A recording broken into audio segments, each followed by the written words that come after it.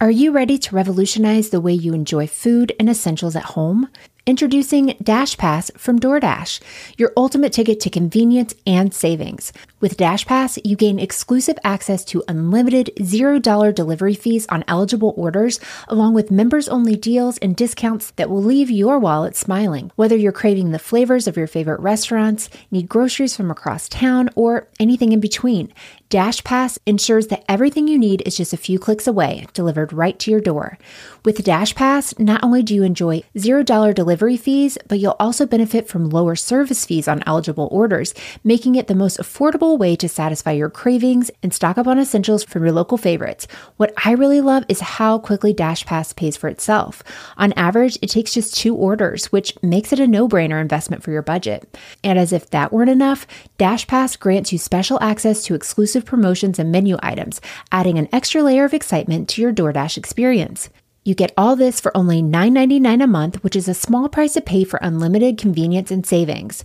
My family and I have had DoorDash for the past year or so, and while I make most meals at home, I don't know that I could mom without it. I used it twice just this past week while we were dealing with a stomach bug at home, and it was so nice to have and to be able to focus on getting better and not running all over town to pick everything up for everyone. Don't wait. Sign up for DashPass now and unlock a world of possibilities, all from the comfort of your home. DashPass from DoorDash, delivering joy, convenience, and savings straight to your doorstep. Get more from delivery for less with DashPass. $0 delivery fees and reduced service fees on eligible DoorDash orders. Sign up for DashPass today and get your first 30 days free if you're a new member. Subject to change. Terms apply. Open the door to $0 delivery fees and savings you can't get anywhere else. Sign up for DashPass today only on DoorDash and get your first 30 days free if you're a new member. Subject to change. Terms apply.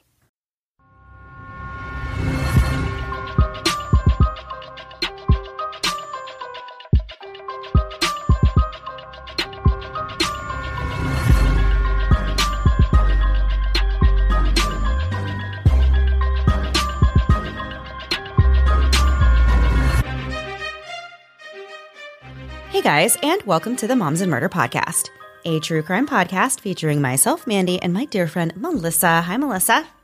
Hi, Mandy. How are you? Finally doing better. It's been Good. rough. It's been rough for me, Melissa. I've been sick. I think we made it about 1 full week into the school year before I got sick. Right? I'm convinced that my kids, brought it home from school. There's just no other explanation.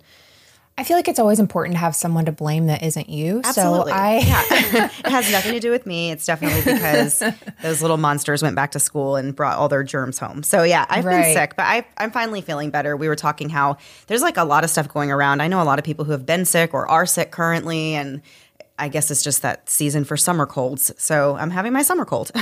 There you go. Get it out of the way right at the end. It was like kind of cool for a minute last night in my house, which my house hasn't cooled down I was forever. like, where were you? I know. My house hasn't cooled down. And I was like, oh my gosh, is it cooling down? My husband's like, no, I just got really hot and finally turned it down more. I was like, dang it. Yeah, no, We're so close. It's not cooling down. It's been violently hot. Violently. Yes, that is the word for it. Perfect. Well, how have you been doing, Melissa? I feel like I took over there and just explained all my problems, and you didn't get a chance to tell us any of yours. Okay, well, let's start a list. No problems. My daughter's volleyball is still going well. They haven't won a game yet. Yeah, but they won one of their sets, which is good. They're very young to be a varsity team. Like the last team they played, I swear were like bred to play volleyball. Like girls were taller than me. I was intimidated. And they're just really trying, and it's fun. And I'm like becoming friendly with the other moms, which, know, it's like I try to sit by myself, but now I'm sitting with everyone. What? And like, yeah. Well, I mean, it's so, I know, trust me. I'm even like, what is happening? But like very friendly with everyone and talking like, your daughter did so great, blah, blah, blah. It's weird. But I'm enjoying it. So I'm still an introvert, but I guess I have extrovert abilities. It's like my superpower. I'm very proud of you. Yeah, I know. I mean, trust me, I'd rather be sitting on the other side of the gym by myself, but it looks rude and I don't want it to be rude for my daughter. So it's been fun though. We're enjoying it. Yeah. Oh my gosh. Yes. I feel the same. We're kind of getting into that age now where I feel like I have to make a good impression on other parents because my kids are getting to be that older age now. And so I mean, and it makes it sound terrible, right? It makes it sound like I don't want to make a good impression on people, and I do, but it's just so much effort. It's a lot of work. I'm like, how much do we have to know about each other? Can it just be basics? We don't need to go into like where I was raised, all that stuff, right? Like, let's.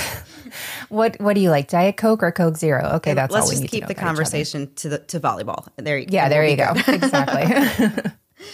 All right, so the story this week is one that I really doubt many people have heard. I've never heard of it before, and I'm not saying that means that's a boring case, because it's not for lack of, having interesting material. It's just that this is a story from all the way across the pond in Ireland, so we didn't get to hear a whole lot about it here in the United States. And it is a very interesting story, to say the least. Because not only is murder 3 times less prevalent in Ireland than it is here in the U.S., but in this particular story, it was actually several years before the truth came out about what happened to 2 victims found dead inside of a vehicle in a garage. It was May 19th, 1991, in Northern Ireland, when a Coleraine Baptist Church elder received a call from one church member named Colin Howell. Colin was concerned that his wife Leslie had gone off with another man named Trevor Buchanan. Leslie had been gone all night and couldn't be reached, and Colin had some concerns. But it wasn't because he thought Leslie was having an affair with Trevor. No. It was because Leslie and Trevor were both upset about the affair that Colin was having with Trevor's wife, Hazel. So kind of like a wife swap situation, but it's not mutually agreed upon, and it's not really a true swap because the other 2 are not actually having an affair. I like that we're breaking down the rules of wife swap. I don't know the rules of wife swapping, but it seems like there's some element missing to make this a true wife swap. We're missing a key element there. Yeah. So as we move along in this story, there are a lot of names to keep track of. As I said right off the bat, this is dealing with 2 married couples. So there's 4 people right off the top that we have to kind of keep in line. So we're going to do the best that we can with this one and kind of remind you of who everybody is. But as we go in the story, there are some names that have been changed. It's not any of the main characters in the story, but some of the witnesses and other people that were talked to by police. Either they weren't named, so we gave them a name ourselves, or we just changed the name. So Colin Howell was a local dentist who specialized in implants, and he owned multiple practices in the area. He had met his wife Leslie while she was studying to become a nurse, and the 2 of them were married in 1983. By 1991, 8 years into their marriage, the couple had 4 children, and the family was living in Knocklade Park in Coleraine, North Ireland. Colin was friendly and popular around town and seemed to be worthy and an upstanding member of society. He was a very successful dentist and a family man, and he was a committed Christian. But a glance just below the surface revealed that there was actually a little bit of trouble in paradise. The Howells had been struggling in their marriage recently due to the fact that Colin had been having an affair with a 27-year-old woman named Hazel Buchanan. Hazel was a Sunday school teacher at the Howells' own church, and she was also a married woman. Hazel and her husband Trevor had been married for 9 years, and they had 2 children of their own together. They lived in another area of Coleraine, and Hazel's husband Trevor was actually a constable, which is basically a police officer. Hazel actually first befriended Leslie Howell at church, and the 2 would sometimes meet up and take their children to a swimming club together. But on occasion, Leslie wouldn't be able to make it, so Colin would stand in and take their kids in her place. On these days when Colin went in Leslie's place, he made it pretty clear to Hazel that he thought she was attractive, and he was willing to explore this budding lust for her. One night in the spring of 1990, Colin called Hazel for the first time on the phone. Her husband Trevor was working when she took the call, but after that, an intense and sexual relationship developed between the 2 of them. Before long, Hazel was infatuated with Colin, and she even told a couple of her friends that she was in love with him. Colin was a lot different than her own husband, Trevor, who Hazel evidently thought was just a very ordinary type of guy, and Colin to her was more exciting. At some point, Colin's wife Leslie became aware of the affair that he was having with Hazel. We aren't sure exactly how she found out, but it was sometime around September of 1990 when Leslie confronted Colin. Leslie had overheard Colin on the phone with Hazel, or it's possible that another member of Coleraine Baptist Church had seen Colin and Hazel together and tipped Leslie off to the affair. But either way, Leslie did find out about it around the end of September. Colin, of course, denied the affair initially, but eventually he admitted to having a platonic relationship with Hazel, which was obviously a lie. Leslie eventually confided in one of the church elders, a man named Greg, that she suspected her husband Colin was having an affair with Hazel. When Greg confronted Colin about it, he denied it. But Greg wasn't convinced that was the truth, so he confronted Hazel about it a few weeks later, and she did confess to the affair. Colin eventually confessed his affair to the church elders, which ended with both of the couples entering counseling, separately of course, to try and save their respective marriages. One of the elders, Greg, arranged for Colin to confess to Leslie at their home in October of 1990. Leslie did not take the news well. She actually wrote a suicide note and made an unsuccessful attempt on her life. When Leslie found out that Colin had been involved in this sexual affair with Hazel, she took an overdose of acetaminophen before driving away from the house. Later, she was found and admitted to the hospital, where she remained for several days. And really, all of this will come up again later in the story. By early 1991, problems compounded when Colin started to face financial problems on top of the marital problems that he and Leslie were already having. One of his debts was around £10,000. This loan that he had, which currently is around $11,700 US, he had this loan from a friend, and his dental business was also in debt. And despite attending counseling to help with their marital issues, Colin resumed his affair with Hazel in March of that year. And in early May, things got even worse. Leslie's father, Harry, was staying with her and Colin at their home when he suddenly collapsed and died. There was no autopsy performed, but it was assumed that he died of heart failure. After her father's passing, Harry's will was read, and it granted Leslie a large sum of money, but money really wasn't enough to fix Leslie's broken heart. After her father's death, she started drinking heavily and taking sedatives, which she found in her father's medicine cabinet after he died. Leslie stopped sleeping in the bed with Colin, and she started falling asleep on the couch more often. Leslie's declining state was noticed by church elder Greg, and he warned her to cut down on the drinking. He could see that she had lost her spark and really seemed to be in a downward spiral in light of all the recent events. That is a lot to happen at one time in your life, to have to go through the loss of your father, and you're kind of struggling in your marriage, and now you're having financial problems. And it's just, those are all really big things in life. And to have them kind of all at one time, it's just like, wow, absolutely. It's a lot to deal with. Yeah, for sure. And we still have so much more to get into in this story. But first, we're going to take a quick break to hear a word from this week's sponsors.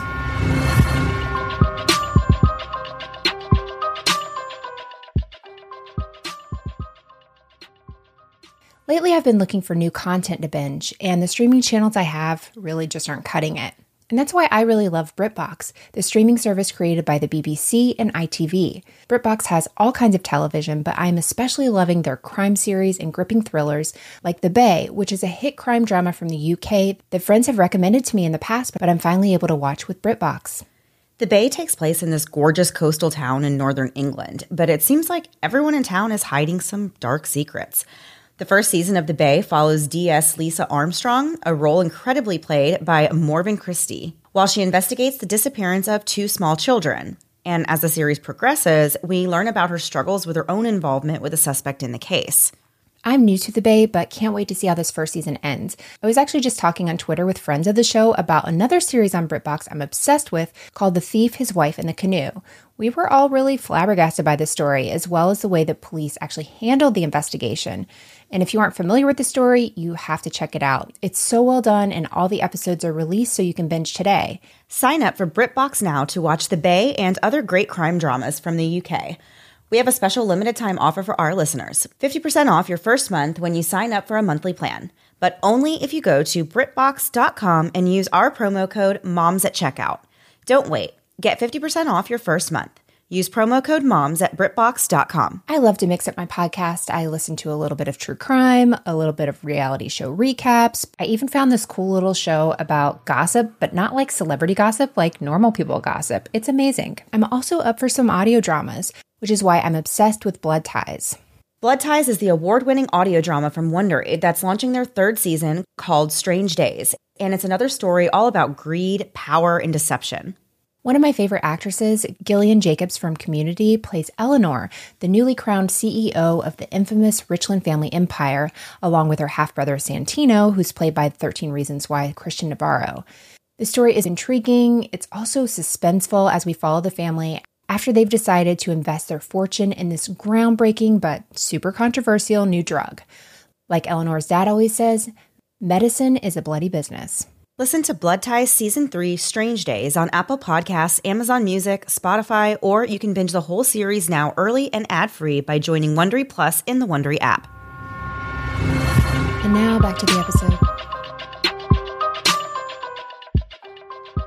Before the break, we were introducing this story involving Colin Howell, his wife Leslie, and the woman that Colin is having an affair with named Hazel Buchanan and her husband, Trevor Buchanan. There really has been a lot going on in this story that has kind of brought us to the point that we're at. Leslie Howell's father had recently passed away, which kind of sent her on a downward spiral where she began drinking a lot and taking sedatives. A lot of the members of her church were, of course, very concerned about her and the way that she was handling her grief over her father's death. And so some of the elders reached out to her and suggested that she should kind of take it easy on the drinking a little bit. Later on in the month of May, on the 18th, Leslie had an appointment at her tanning salon, which was near Castle Rock. She thought her appointment that night was booked for 6 p.m., but when she got there, she learned that it was actually for 7 o'clock. So she told a staff member that she was just going to go and get some tea and would return at the correct time. At about 6:15, Leslie arrived at a gas station nearby where she was seen by somebody that she knew. The person that saw her said that they were really confused by Leslie's behavior that evening. They said that she actually stopped at the wrong pump and was putting diesel gas in her car instead of normal gas, which obviously will ruin your engine. You can't just do that. So I tried that once, though. Oh, did you?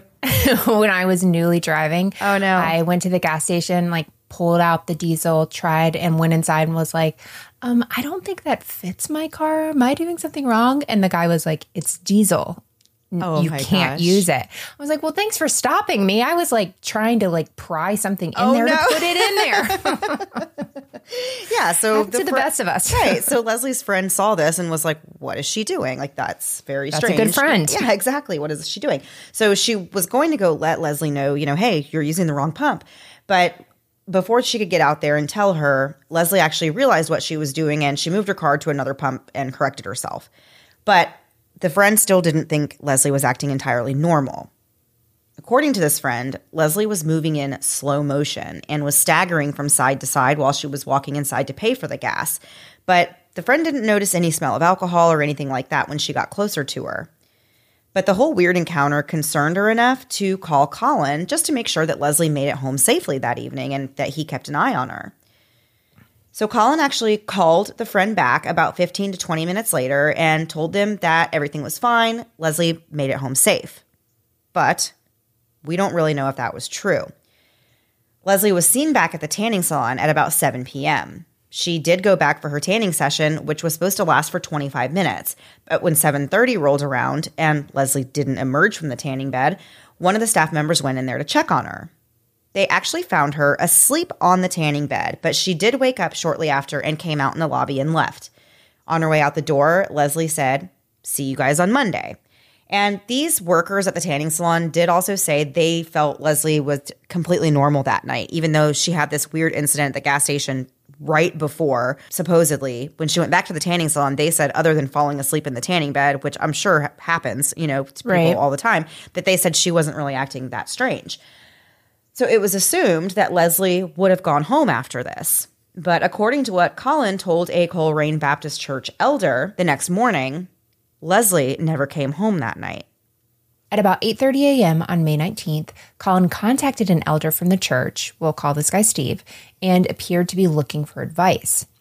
He said that he suspected Leslie had gone off with Trevor Buchanan, who, as we said, was the husband of the woman that Colin was having an affair with. So this guy, Trevor, is married to Hazel. Colin's having an affair with Hazel.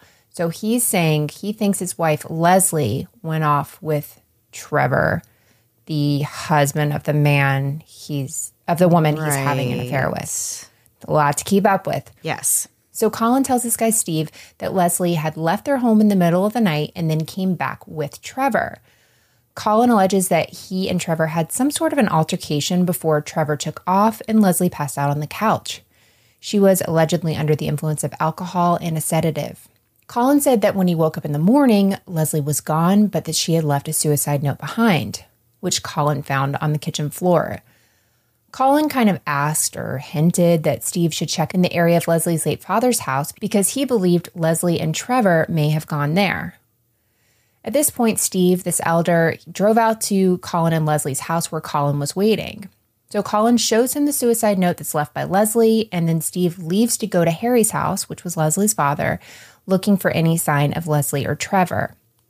So he doesn't find anything there, and he drives back to Colin's house and told him, he didn't find them at Harry's. Colin then suggested that maybe Leslie and Trevor had taken a ferry to Scotland, but when Steve called the ports to check if Leslie's car ever got on the ferries from the previous night, he learned that they didn't. Steve had to leave so he could go to church for the Sunday service, so that's when Colin enlisted the help of his neighbor, Danny, instead.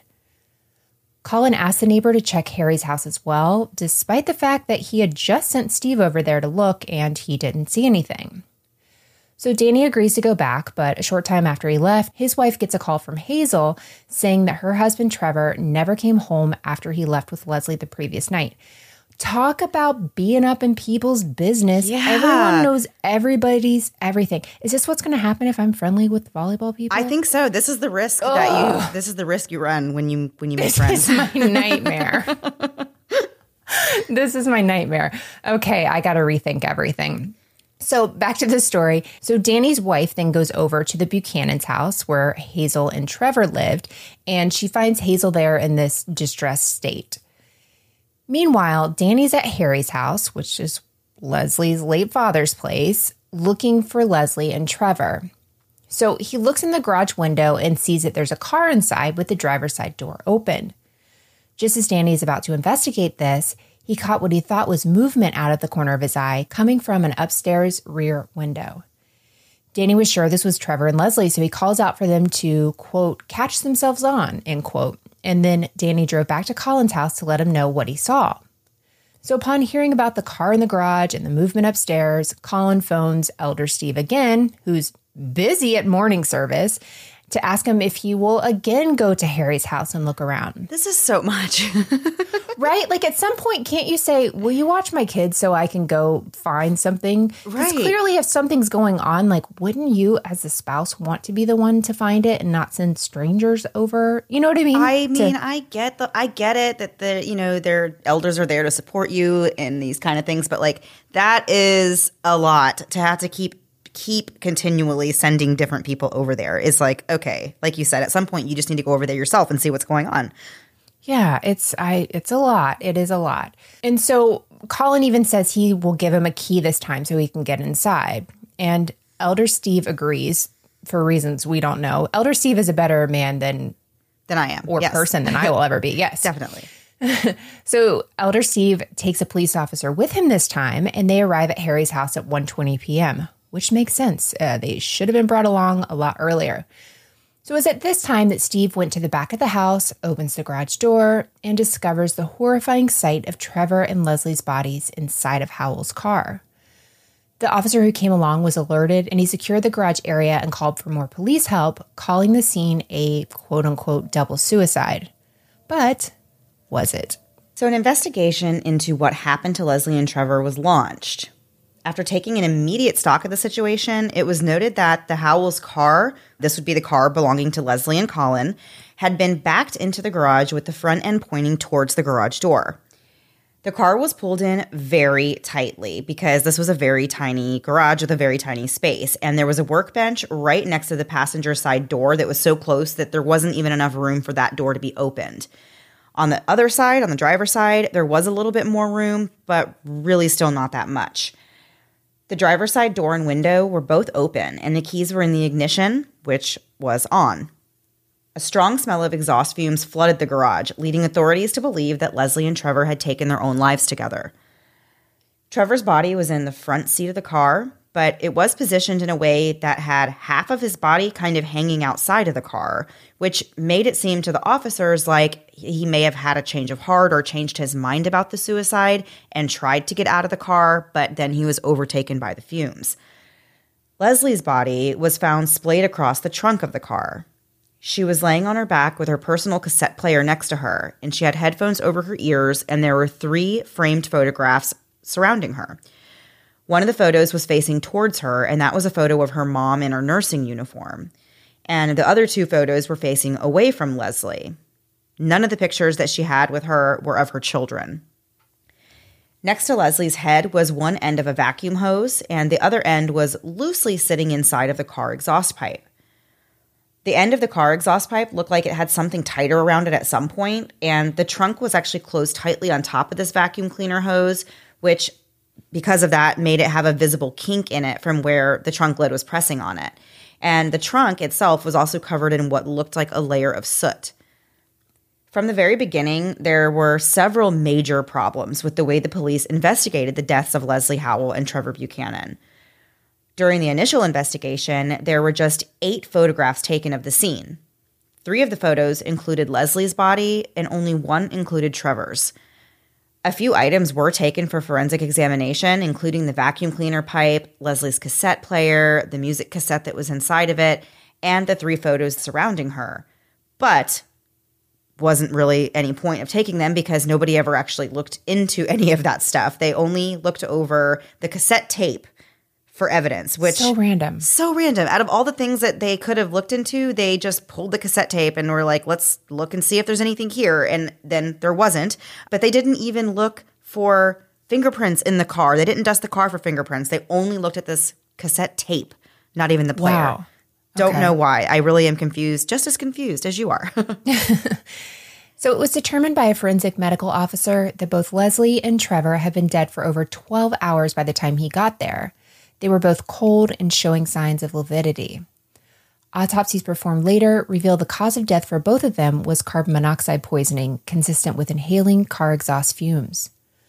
Leslie's body had no sign of any physical trauma, and Trevor was found to only have trivial injuries, including a 1-centimeter abrasion on the front of his right knee and 2 small abrasions to the front of his left knee. Nothing of suspicion was noted during either of their autopsies. Pathology results showed that Leslie did have a blood alcohol level that was higher than the legal limit, and traces of 3 different sedatives were also found. Trevor didn't have any alcohol in his system, but he was found with traces of a sedative called temazepam, although it was well within the what's known as a therapeutic range and not a lethal amount.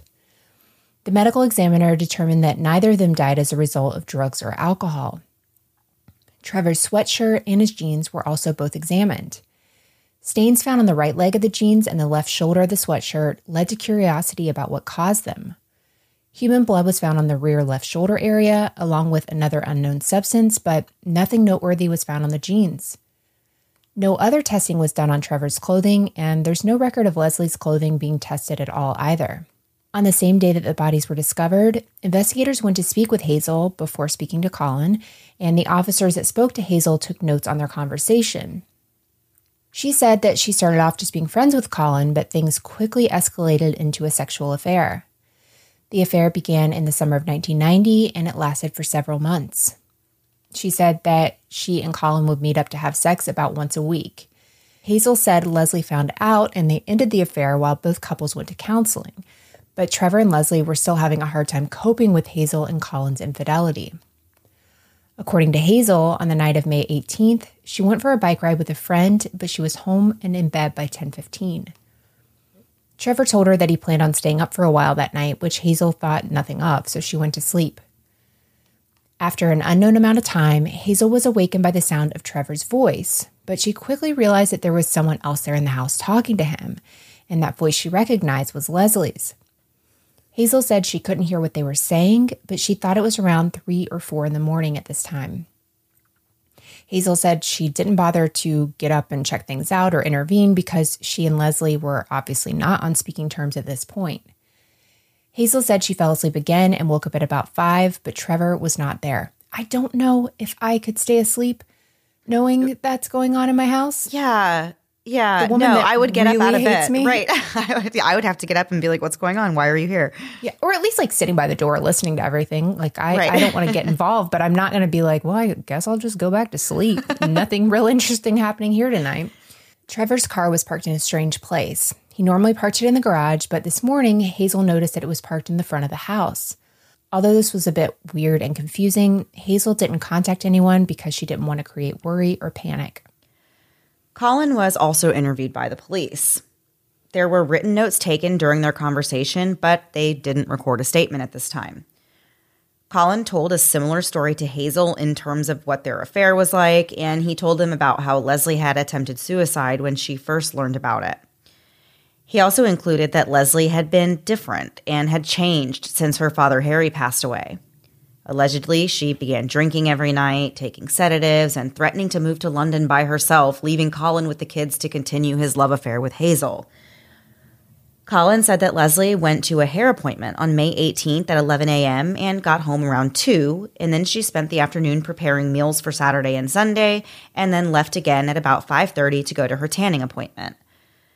According to what Colin told the officers, Leslie believed that her tanning appointment was at 6 p.m., but when she found out the appointment wasn't until 7, she went and got gas and then returned home for a little bit before going back to the tanning salon. Remember, there was that weird incident at the gas station where Leslie apparently tried to put diesel gas into her car, and a friend saw her and thought something seemed off about her. So she actually called Colin to make sure that Leslie made it home safe that night. So Colin told the police that when Leslie came home after that, she downplayed the incident at the gas station and said, overall she was very calm and acting normal. But then when she returned home from the tanning appointment, Leslie had her 3-liter case of wine with her, and she started drinking it while sitting on the sofa that night. Trevor allegedly came over to their house at 11:15, and an argument between him and Colin ensued, and it resulted in Trevor grabbing Colin until Colin had to restrain him. Colin suffered a small injury to his forehead during the scuffle, but Trevor apologized and left without further altercation. Colin said that he ended up going to bed at about 1:10 in the morning, and at that time, Leslie was kind of passed out. She had drank all night, and she was on the couch. She really had become accustomed to falling asleep out there, and it was just whatever. Colin was going to bed. When he woke up the next morning, though, he said that he found a suicide note that was written by Leslie, but she was nowhere to be found. And it was at this time that Colin raised the alarm. The story that Colin described was accepted by the police as being the truth, and there was no investigation into any part of his story. But they did submit the suicide note that was written by Leslie for examination, just with the purpose of proving that it was written by her and not by Colin. The scientist who looked at it was able to rule Colin out as being the one who wrote it, so it was assumed that Leslie did in fact write the note, and they kind of just let it go from there. But as the situation began to unfold, Colin started to seem kind of suspicious. How was it that he knew that Leslie and Trevor would be at Harry's house? He told Elder Steve twice that Leslie and Trevor were probably there. And Steve really didn't think much of it at the time. He just knew that Colin was home with 4 young kids and couldn't find his wife, so Steve was really just trying to do whatever he could to help out. But it seems like Colin made sure to tell a few people that Leslie and Trevor may have gone to Harry's house. He also said this to his neighbor, Danny. According to multiple sources that knew Leslie and Colin, Leslie had been acting very strangely leading up to her death. But everyone assumed, really kind of knew, that she was abusing alcohol and drugs in the wake of her father Harry's passing, and they really just attributed this odd behavior to that. In the days immediately before her death, Leslie was described as looking disheveled and just generally not doing so well. One witness told officers about how Leslie was just out of it. She was very forgetful and walking around in a daze most of the time. And at this time, Colin was in charge of doling out Leslie's medications, and he was the one overseeing the schedule that she was taking them on. He was giving her tablets to help her sleep after Harry died. Apparently, this began right away because at Harry's funeral, Leslie drank 3 glasses of wine and became completely incapacitated, which was unusual for her.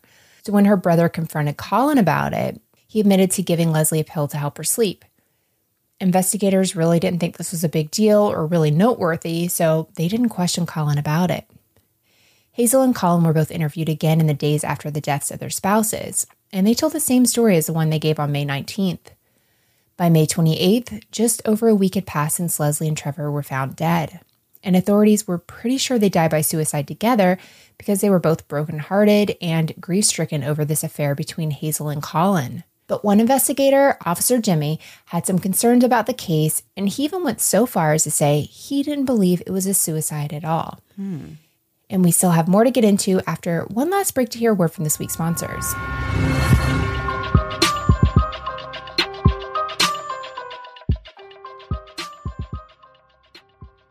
The holidays are fast approaching. I know, we don't want to think about it, but it's always good to plan ahead. And as small business owners, we both know how busy at the end of the year can be within your business. So it's important to be able to save time and money. And we're able to do both of those thanks to Stamps.com. Stamps.com truly has everything you need to be able to make life a whole lot easier. It's like having a 24/7 post office right at your fingertips that you can access anywhere, anytime with zero hassle. All you need is your computer and printer, no fancy equipment, and you can be up and running right away. We've used Stamps.com for a few years now, and it's really a lifesaver. I can do all of our Patreon mailings right from home, right when I finish them. We have so many talented listeners that are out there running their own businesses, and for those of you running an online store, Stamps.com works absolutely seamlessly with all major shopping carts and marketplaces. Get ahead of the holiday chaos this year. Get started with Stamps.com today. Sign up with promo code MomsAndMurder for a special offer that includes a 4-week trial, plus free postage and a free digital scale. No long-term commitments or contracts. Just go to Stamps.com, click the microphone at the top of the page, and enter code MomsAndMurder. With no fees or minimums, banking with Capital One is the easiest decision in the history of decisions. Even easier than deciding to listen to another episode of your favorite podcast. And with no overdraft fees, is it even a decision? That's banking reimagined. What's in your wallet? Terms apply. See CapitalOne.com/bank. Capital One N.A. member FDIC. Are you ready to revolutionize the way you enjoy food and essentials at home?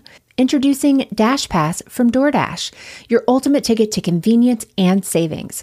With DashPass, you gain exclusive access to unlimited $0 delivery fees on eligible orders, along with members-only deals and discounts that will leave your wallet smiling. Whether you're craving the flavors of your favorite restaurants, need groceries from across town, or anything in between, DashPass ensures that everything you need is just a few clicks away, delivered right to your door.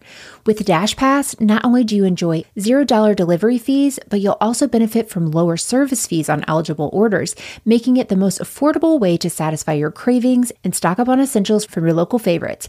What I really love is how quickly DashPass pays for itself. On average, it takes just 2 orders, which makes it a no-brainer investment for your budget. And as if that weren't enough, DashPass grants you special access to exclusive promotions and menu items, adding an extra layer of excitement to your DoorDash experience. You get all this for only $9.99 a month, which is a small price to pay for unlimited convenience and savings. My family and I have had DoorDash for the past year or so, and while I make most meals at home, I don't know that I could mom without it. I used it twice just this past week while we were dealing with a stomach bug at home, and it was so nice to have and to be able to focus on getting better and not running all over town to pick everything up for everyone. Don't wait. Sign up for DashPass now and unlock a world of possibilities, all from the comfort of your home. DashPass from DoorDash, delivering joy, convenience, and savings straight to your doorstep. Get more from delivery for less with DashPass. $0 delivery fees and reduced service fees on eligible DoorDash orders. Sign up for DashPass today and get your first 30 days free if you're a new member. Subject to change. Terms apply. Open the door to $0 delivery fees and savings you can't get anywhere else. Sign up for DashPass today only on DoorDash and get your first 30 days free if you're a new member. Subject to change. Terms apply. And now back to the episode. So before the break, we were talking about this investigation into these deaths of Leslie Howell and Trevor Buchanan. And it had been ruled originally that they died by suicide, but there was one officer in particular, Officer Jimmy, who had some questions about kind of the whole thing. He didn't think any of it really added up. And he had multiple reasons to be suspicious.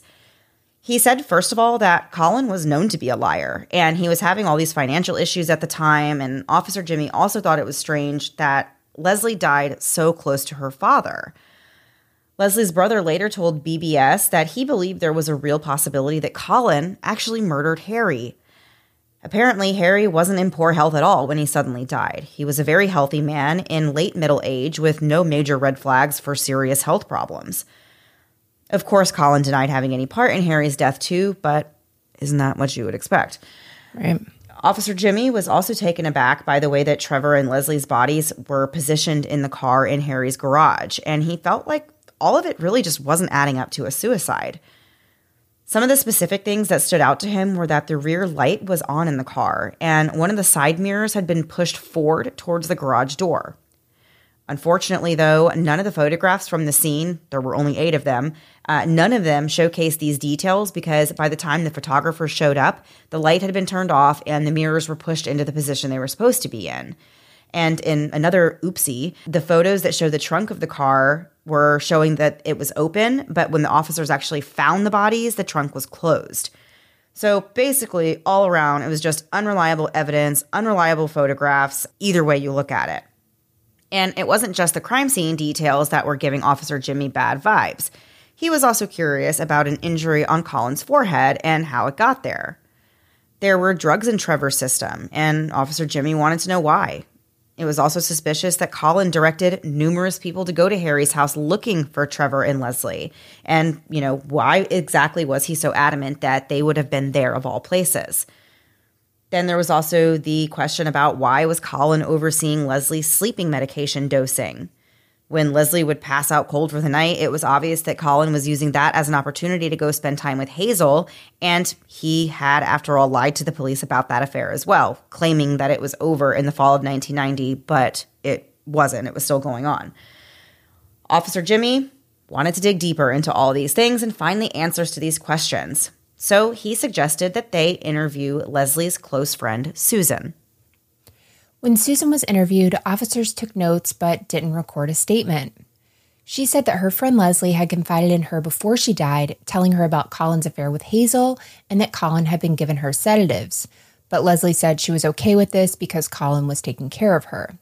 Leslie also told Susan that Colin's business was struggling and that she hadn't been able to get money from the ATM, but that her father had left her a chunk of change in his will that would be great for her and the children. Something else Susan said stood out, though. She said that Leslie told her about this incident where Colin accidentally dropped an electric cable into the tub while Leslie was taking a bath, which caused her a small shock. Susan said that when Leslie told her the story, she dismissed it and didn't think it was anything more than an accident, but now that Leslie was dead, she thought the police should know about it. It was learned that Leslie actually mentioned this bathroom incident to several other friends of hers as well. One friend said that in the spring of 91, Leslie phoned her and told her what happened, but in this conversation, she said, quote, "I'm telling you this in case something happens to me," end quote. Leslie told this particular friend that Colin said she shouldn't tell anyone about this bathroom incident. The friend tried to get Leslie to go to the police about it, but Leslie was content that she and Susan knew about the incident and didn't feel it warranted going to the police. I don't know how you accidentally drop a cord into someone's bathtub, so I would definitely suggest going to the police. Yeah, I don't, what are you doing in the bathroom where that can happen? Right. I mean, it would be difficult. It can happen, but right. It sounds like it would be pretty tricky for that to happen. Further interviews with family revealed that Leslie's sister-in-law had gotten a call from Leslie after her father died, and Leslie told her about the bathtub incident as well. She actually said, quote, "Colin has tried to kill me," end quote. She told her sister-in-law not to tell anyone else about it, and she didn't, not until Leslie's death. The police never asked Colin about this incident, but Colin later admitted that when he shocked Leslie in the tub by accident, it did give him the idea that he could kill Leslie if he wanted to. Okay. What? Right. So on May 29th, officers found out something that I think is really interesting, and he has a lot of nerve. Colin put the car up for sale, the one that his wife Leslie and Trevor were found in, literally 10 days earlier. He put this car up for sale. Investigators went to look at the car, and they noticed that there was damage to the rear offside light cluster. So they also went back to Harry's house and looked around there in the garage for signs of broken glass that matched the car, but they didn't find any. They never even questioned Colin about the damage to the car, which at this point, I'm kind of like, okay, they really didn't do a lot of questions about a lot of things that could have led to answers in this case. They kind of just were like, weird. That's weird. That can't be related to anything. Like, they didn't look into very much in this case, in my opinion. Right. And I don't really understand why. Although the investigators were conducting many, many interviews, it seemed as though even with those, they weren't taking them that seriously because they never recorded any of them. Only notes were taken when witnesses were spoken to, which I get it. Notes are fine. You have notes to look back on, but you should be recording some of these interviews, I would think, or some of these like statements that people are making. What's the point of doing some and not others? You don't get to really decide what's going to be important. Right, exactly. So colleagues and confidants of Trevor's told officers that Trevor had been, quote, in very bad form in the week leading up to his death. So much so that some people even did worry that he was going to take his own life. According to Trevor's boss, he had requested time off to kind of sort out family problems on 2 different occasions in 1991. He said that he was just working too hard and not spending enough time with his family, and he seemed really down in the dumps about it. But after his time off, he did appear to be in better spirits.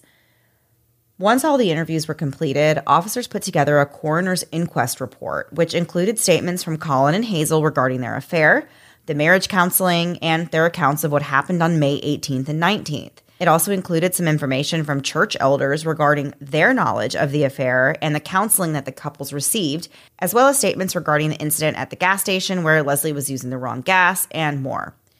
The full report also included copies of the post-mortem reports and a copy of the suicide note left by Leslie. The full report also included copies of the post-mortem reports and copy of the suicide note left by Leslie and the photos taken of the inside of the garage, but not the photos of the bodies. In the conclusion of the report, it was determined that the deaths were self-inflicted and that they were the result of the infidelity they had suffered through. The fact that Leslie made a previous attempt on her life was also a factor in them coming to this conclusion. The final ruling in the deaths of Trevor and Leslie was that they died from carbon monoxide poisoning after becoming emotionally upset by the affair their spouses were having. Open and shut, right? Well, not exactly. In the years following the deaths, Colin and Hazel continued to have their relationship. Colin was awarded Leslie's estate and her father's estate, and he got insurance payouts to the tune of more than £414,000, which is around $486,000 US, which he was able to use to pay off his debts, including that $10,000 he borrowed from a friend, his mortgage, and he even was able to bring his dental practice into good standing and develop it further. So the couple continued their affair until the summer of 1996, when Hazel met someone new that she liked better than Colin. She ended up staying with this guy for 7 years, and then she meets another man named David Stewart, who she married back in 2005.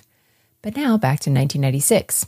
After this relationship with Hazel fizzled out, Colin meets this new woman named Kyle that he ends up marrying. Kyle was divorced with 2 children when she met Colin, and they went on to have 5 children of their own together. So what does that bring the total up to? 5 together. He had 4, so that's 9. She had 11 kids. That's a lot. That's a lot of kids. That is. That's almost a dozen. I don't know. The family became members of Barn Christian Fellowship. Well, one evening, Kyle's feeding one of their children in the lounge of their home when Colin comes in and says he has something to get off his chest. Colin tells his wife, Kyle, that he was having an affair with another woman, but then he tells her an even bigger secret. Colin says that back in 1991, he killed his wife, Leslie, and Trevor Buchanan and staged it to look like a suicide. Okay, here's my question. So he's telling his wife, like, hey, my first wife, so the person that would be you in this story, I was having an affair and I ended up killing her. And I'm just letting you know that I'm also having an affair on you right now. So, like, what is happening right now? So here's the playbook of what happens next. Exactly. Like, this is crazy to me. I feel like you don't drop those 2 things. Are you trying to make one look better than the other? Because it's not working for me here, buddy.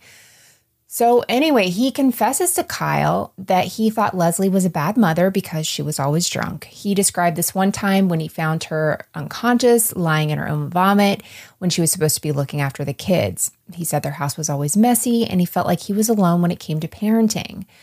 It sounds like a pretty grim family portrait, but Colin actually did later admit that he exaggerated the severity of the problems he and Leslie had.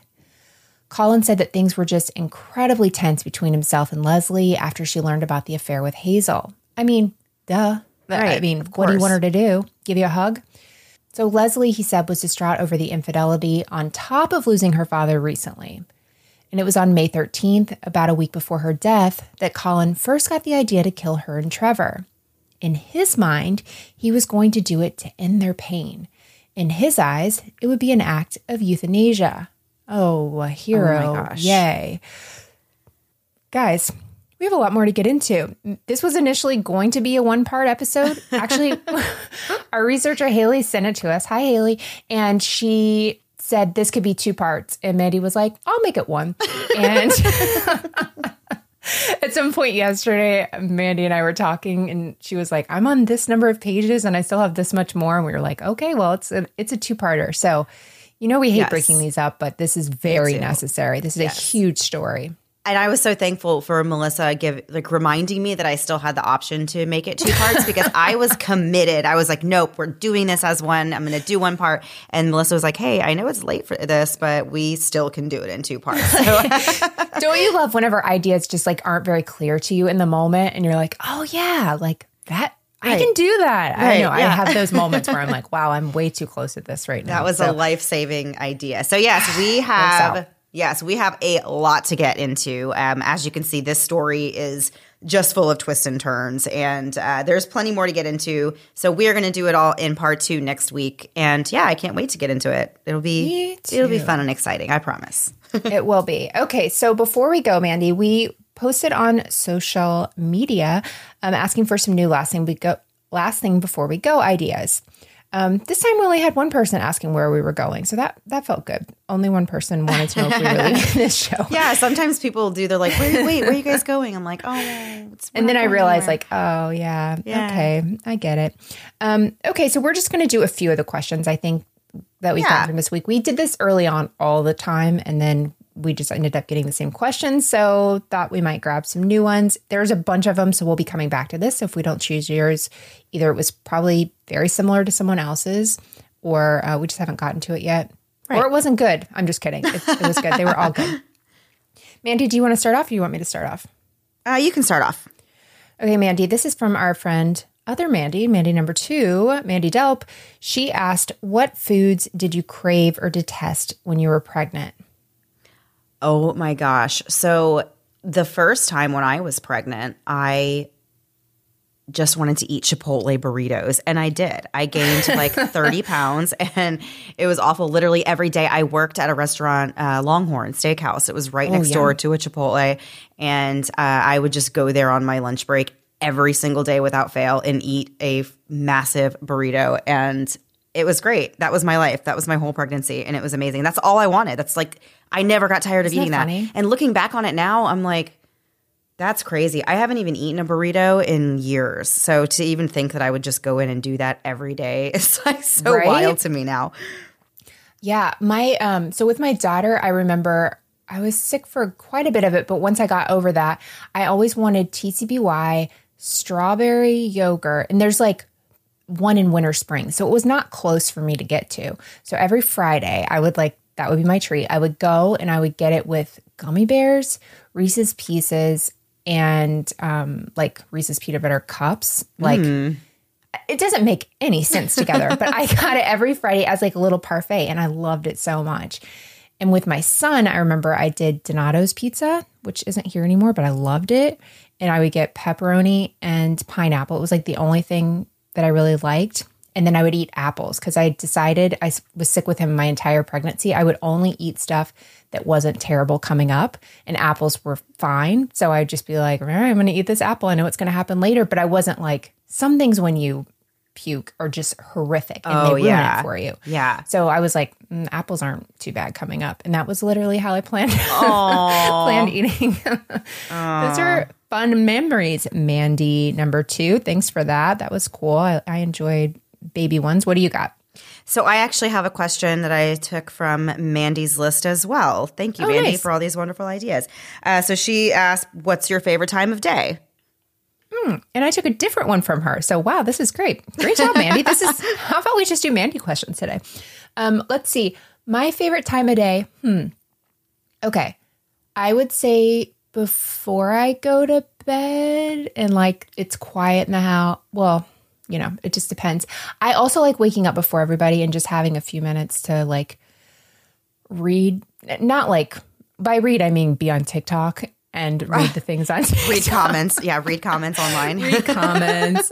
But I also like going on walks, like just me with the dog, like that I enjoy. It's so hot, but like I feel so good after doing it. I mean, after I take a shower after doing it, but like listening to a podcast, that's some of my favorite. Of course, hanging out with our family. Everybody knows we like hanging out with our family, right. But those are my like alone time things I like. What about you? I am a complete morning person.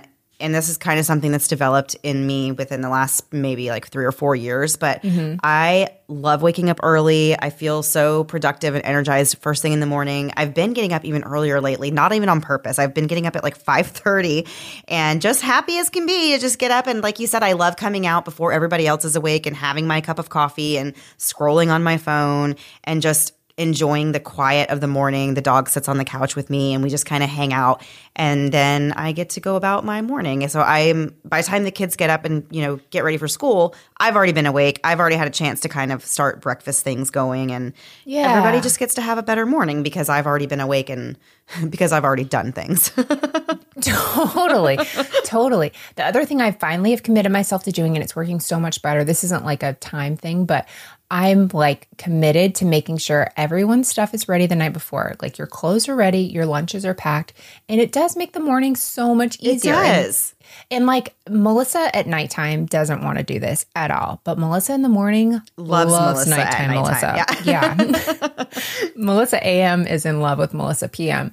But that's like one of the best things I've like. I mean, we're only like 3 weeks into this, so it could change, but I don't think it will because it's just too chaotic in the morning, and you never know who's going to be grumpy, and you know. So if I don't have to like also make a lunch, you know, on top of everything else, then I'm feeling good. Okay, Mandy number 2. Today's your lucky day. Got another question from you. Is there a chronological age you wish you could freeze yourself or your kids? My kids, no, I haven't reached an age yet where I'd want to freeze them in time. No, I personally like all the stages I've had with my kids so far. Like I like the toddler stage, but I don't want to freeze the toddler stage. True. You know, and like I like I love that my older son's coming into being a teenager and he's at kind of a really fun age now, but I also don't want to freeze him and keep him at this age forever either. Oh, gosh. Man. So, you know, I would have a hard time picking an age that I would want to freeze my kids at. Of course, I think a lot of the fun of parenting is watching them grow up. So I wouldn't want to freeze their lives. As for myself, I feel like right now would be a great time to go ahead and just freeze frame because I am loving my mid-30s at this point and thinking that this is probably the best stage of my life. I can't imagine it getting any better. I hope that it does. But I feel like right now things are really great and I'm really enjoying my life and all the wonderful things in it. So yeah, if I had to pick a chronological place to kind of stop aging, I feel like right now would be a great time. I absolutely agree with you on both of those. My kids, but there is like something about like, okay, because I have a daughter, like 6 or 7, she still really liked me. And now we're like a little too similar. And so it's a struggle with like hormones and, you know, attitudes and stuff. But it's not because she's also like this great little person that's coming into her own and like figuring life out. And I'm proud of her. She's making amazing decisions. And like, I don't know, like, she is like getting out of the habit of saying I'm sorry for everything, which I'm so happy for her. I like even correct her. I'm like, don't do this. Oh. You don't want your life to always start with I'm sorry, because it's a habit you have to break. And even like taking compliments, I'm like, learn to take compliments. People are giving them to you. It's kind of, I mean, I know it's not rude to not take compliments from people, but like if somebody wants to give it to you, it's because they want to give you a compliment. Just take it. I struggle with that. I do too. It's an important thing. Like it's just as nice for them to be able to say it to you. Like there's a reason they're saying it. And so anyway, so that's something like with sports and stuff that I've noticed with her. I'm like, if somebody tells you you're doing a good job, they're not just saying it to you for the heck of it. I think you're doing a good job. Just say thank you. So I don't know about the ages. My son has always been really fun though. He's at a tough age just because he like he sent me a text last night when I was at the game, and you know we have to like check his food because it's food allergies and stuff. But he wants to check his own, which is great. But he sent me a message last night that was like, "Hey, Dad checked my food," and I wrote him back and was like, "He's like, I already said I checked it." And I said, well, bud, it's because he loves you and wants you to be safe. And he writes me back and he's like, tell him I'm too old for this. And I was like, dang, boy, like, wow. Calm down. We're trying to keep you alive. So anyway, so I'd like to fast forward this stage maybe a little bit. And for me, I think definitely 35, I'm almost 39. So I don't know how my 40s will be, but my late 30s have been the best for sure. I feel like you know Just yourself stick with better. me and you'll be okay for a few more years. Yeah, I've got 2 years. But yeah, it could all fall down really fast, but I'm enjoying it. So that concludes our Mandy Delp, last thing before you go, like memorial. No, not memorial, whatever it is, inspired by. So good job, Mandy Delp. We have plenty of others we will pull in the weeks to come. That was fun, though. Yeah. All right. And thank you guys for sending in some suggestions for us. We did get a lot of good ones that kind of refresh the pot. We love doing last thing before we go, but I feel like we don't want to make it boring. You know, we don't want it to get stale. So, yeah, I appreciate that people send in stuff that they want to hear us talk about. So that's really helpful. There are still, feel free to add more when you're listening to this or on social media, Instagram and Facebook. You can find it there. Just add a comment there. Maybe you'll be next week's Mandy number 2. There you go. And before we go, we're going to be playing the promo for Criminology, our friends over there. Make sure you check that out. And also, Criminality reminded me, I always forget to plug the other show I'm on, has new episodes every other Friday. This next week, it's going to be, I'll just give it to you guys because I didn't give it to them, John and Kate plus 8 and all the legal problems there. Yeah, I'm so excited. That is a messy story. Messy. And every day it just gets a little messier. So that should be fun.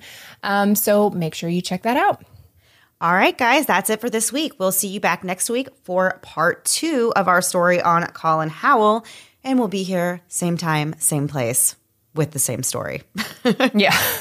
Have a great week. Bye. Hey, all you true crime fans. This is Mike Ferguson. And this is Mike Morphin. And we'd like to invite you to listen to our podcast, Criminology. Launched in 2017, we've covered a variety of strange cases from murders to missing persons. We dive into a variety of cases in both the U.S. and abroad. Some of the cases are ones you may not have heard of, like the Pocatello babysitter murders or the Canal murders. Other cases we cover are some of the most historic in true crime, like the Tylenol murders and the Lindbergh kidnapping. We also dive into cases that are currently breaking thanks to DNA and forensic genealogy. Sometimes you'll hear from people connected to the cases, like the interview we did with the brother-in-law of the Golden State Killer, Joseph D'Angelo. There are 200 episodes of Criminology available to binge on right now, including full seasons covering the Zodiac Killer, the Golden State Killer, and Ted Bundy. And new episodes come out every Saturday night. Subscribe to Criminology today, wherever you listen to your podcast.